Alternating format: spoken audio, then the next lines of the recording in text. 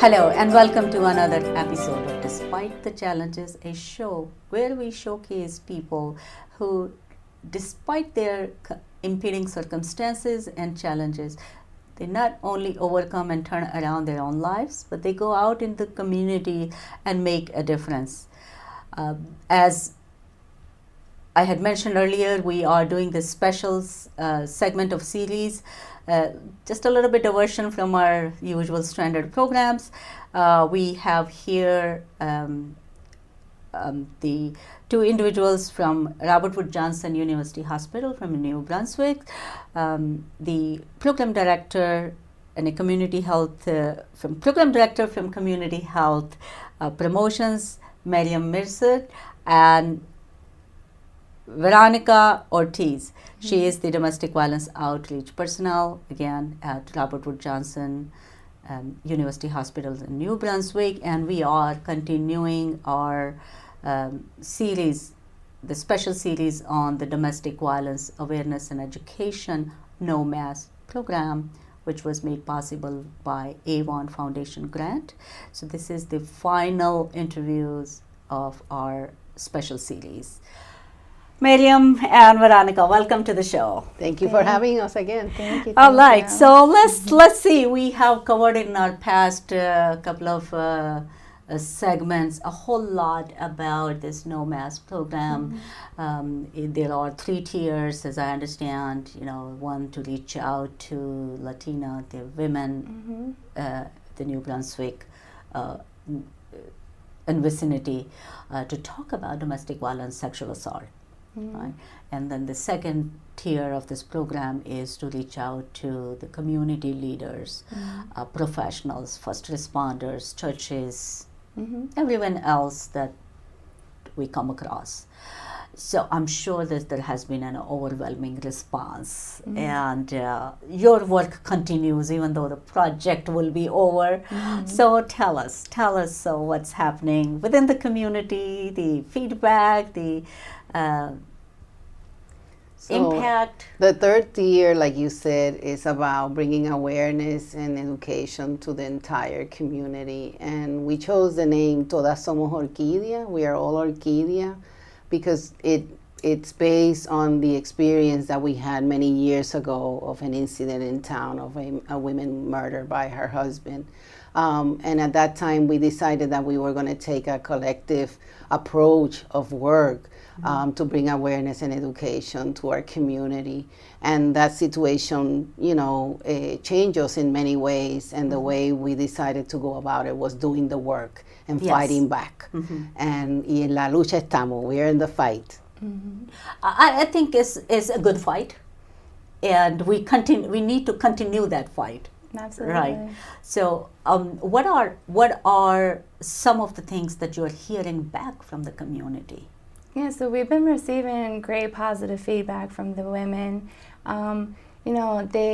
We have a survey at the end that we give to these women, and in the survey, a lot of what we're hearing is the fact that they are feeling more empowered as a woman, and they're learning that the victim is never to blame.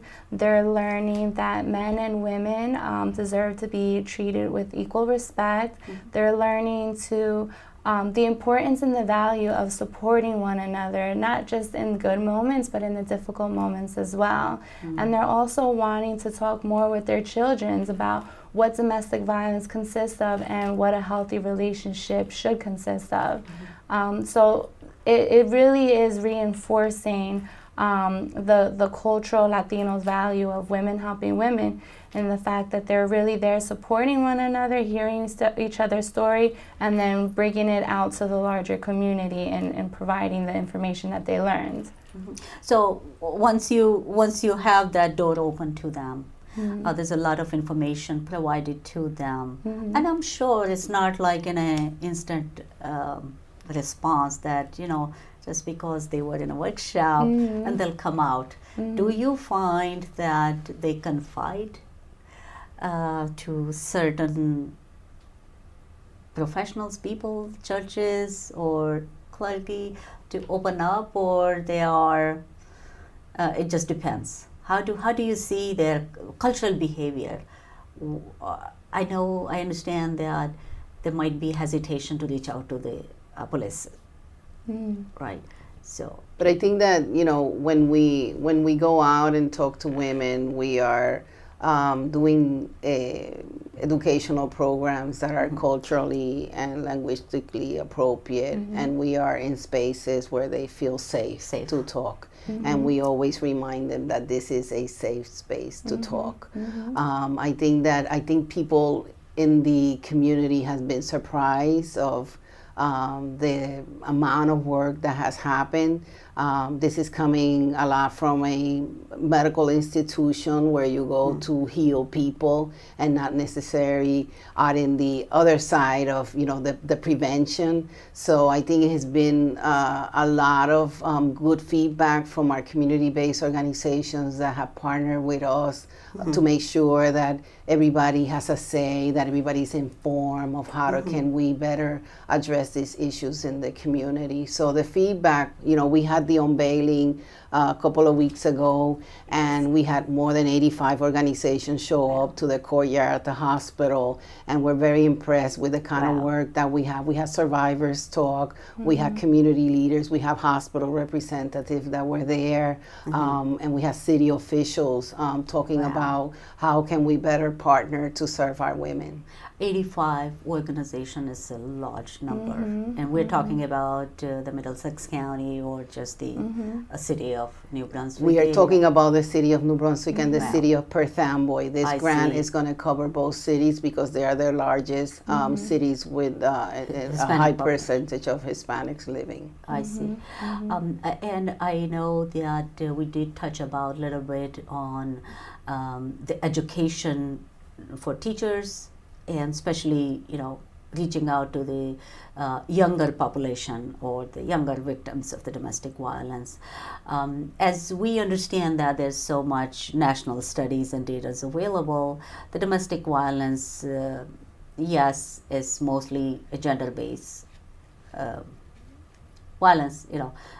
Majority of the recipients are women. But there are men also who are victims, right? So does anywhere you find that you feel the need to open up that door for men who are victim of domestic violence? Absolutely. Recently we attended a community fair, and we had both men and women coming up to our table. And when we talked about our initiative, there were men that were like, okay, well, what about us? Men could be victims too. And, we definitely validated, absolutely, you are completely, correct. And, that although this initiative is focusing on Latina women, that we would be more than happy to come back and do a workshop, either co-ed or for men in particular. But we are seeing that men are interested in finding out more. And there could be good intentions as well, that, okay, I don't like it myself, right? I want to stop it, but I don't know how. Right? Or they could be, people that have seen that their sister is a victim, that their mother is a victim, and that they also need the information. We cannot assume that everybody that comes is because they are abuser. Exactly. Yes. So there is a big need there to open up the door to pretty much every part of the community, men, women as well. There is so much need, as I understand. I talked to different professionals, and the LGBT conversation that comes up, that domestic violence is just not limited to women only. And I understand that the objective for this project is women, especially the education and awareness of women. But the type of work you are doing when you reach out to the community, so the floodgate can open, right?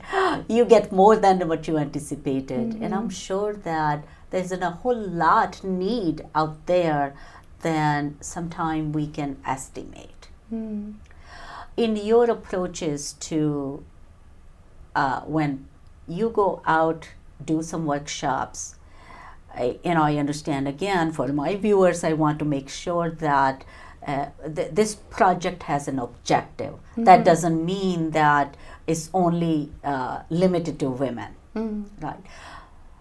What I would like to talk for a couple of minutes, that the need that you find within the community culturally, people may open up, or the LGBT issues that they are not opening up, or another underlying causes that become cause of the domestic violence.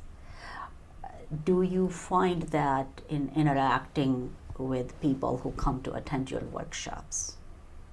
We have been doing that work from before doing the No Mas work. The original work that the coalition did was a lot of domestic violence 101 awareness that we did with the Adult Learning Center, the preschools, the housing secretary, and a lot of had to do with training about the basic information on domestic violence that also included the gay community and how this is across the board. It's not on one particular group or one particular sex. So we've been doing that kind of work. Of course, we are going to find everything when we open up a flyer and we send a flyer to every home in the school system. We're going to find all kinds of situations and all kinds of families. And we need to be prepared. We have been very fortunate to have in the coalition domestic violence awareness experts that have guided us to create educational programs that target everyone. And also to be able to educate other organizations on the dynamics of the domestic violence. Yes. Well, at the end of the day, domestic violence is domestic violence, regardless of who is the recipient. So when we take into the broad the category of domestic violence and sexual assault, anyone could be targeted. Can we talk a little bit about the sexual violence that maybe in case of domestic violence, as the name suggests, that it would be someone living in the same household experiences violence. Sexual assault can happen to anyone. It may or may not be the family member, may be known or unknown person. Do you find that there is a lot of stigma among people to report that? Yeah, I feel like there is a stigma, whether it's domestic violence or sexual assault. And I think that that's one of the things that we're trying to target within this workshop, within this initiative, is that, we're really trying to bring these issues out of the shadow and into the light. Like, these are discussions that need to be had in order to, knowledge is power. So the more information that you have about the topic, the more options that you have, the more that you're willing to move forward and to make more informed decisions. So, yeah. I think that one of them is that, we bring to the table in doing this workshop is that sexual assault can happen within the marriage. And that is something that our women are not aware. I think this is a big myth. And this is something we discuss with them as part of the educational program. And you see that, you see their faces for the first time realizing that I thought it was something wrong, but I wasn't sure.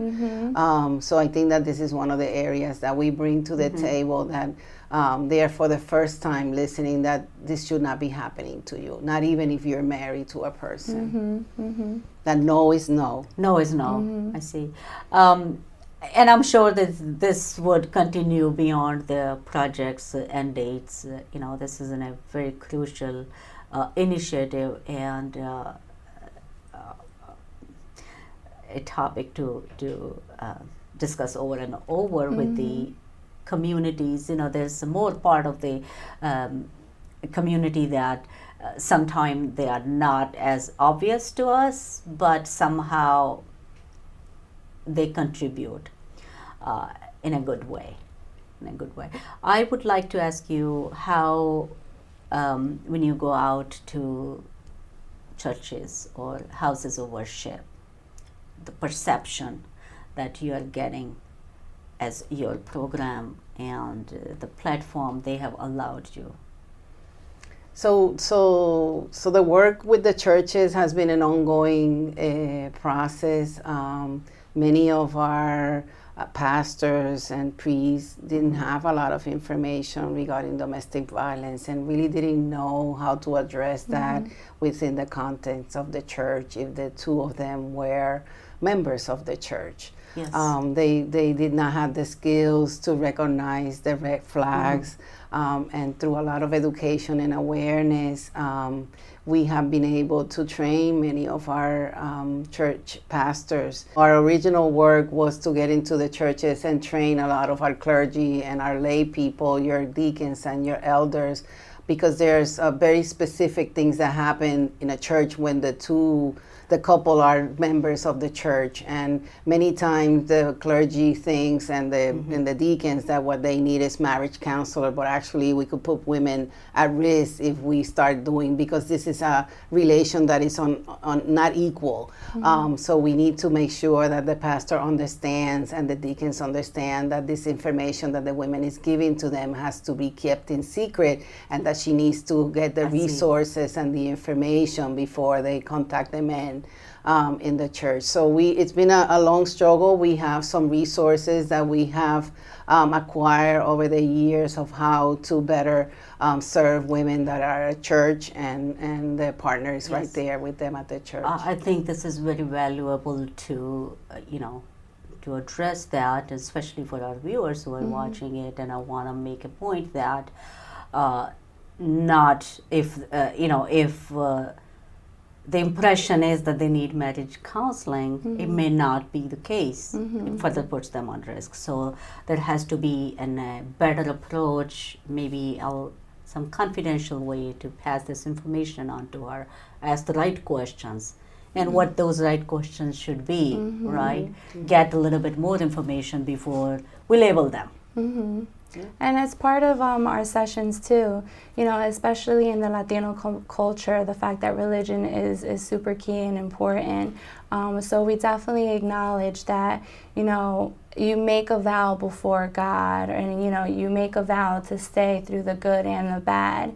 And so then we really try to tell them that there are some clergy that really truly understands domestic violence, and that they see that the abuser is the one that breaks the vow first, the moment he lays his hands. Yes. And so therefore, if she were to get divorced, since divorce is seen as unacceptable, but if she were to get divorced, it's okay, because she's not the one to have broken the covenant first. The abuser was. Okay. All right. Well, that's an important step for the women. The most often in some other cultures as well is a marriage is a vow for lifetime. Yeah. And because of the abuse, if woman takes a step to leave the relation, she's breaking that vow, and that keeps them into the situation. So having that understanding, and we are living in 21st century, no one should live with an abuse, right? So I think the work that this project had taken you out there to do, and as you mentioned that this has been going on for many years with the local communities and with these healthcare initiatives, etc. I think I'm really surprised and amazed in a good ways, surprised that you have so much community collaboration coming into it.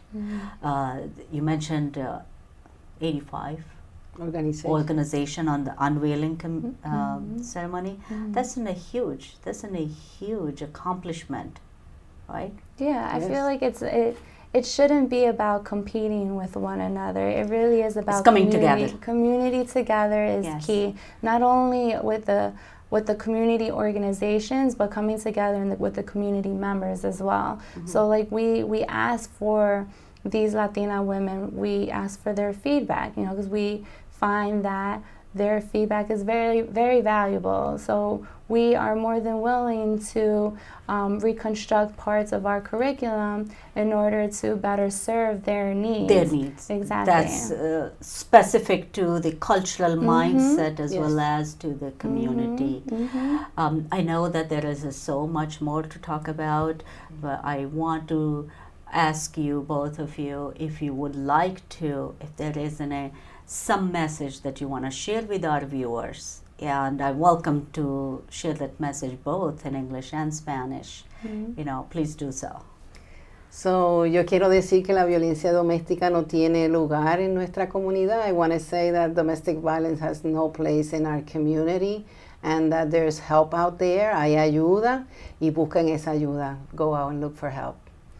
And I think, the one thing that I want to leave off with is with one of the feedback responses that we received is the fact that we shouldn't live a life of fear, but of love and happiness.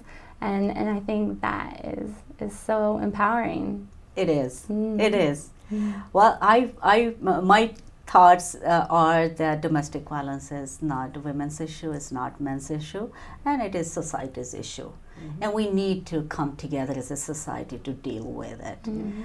And I really thank you for giving me an opportunity to have this special series and being part of this program.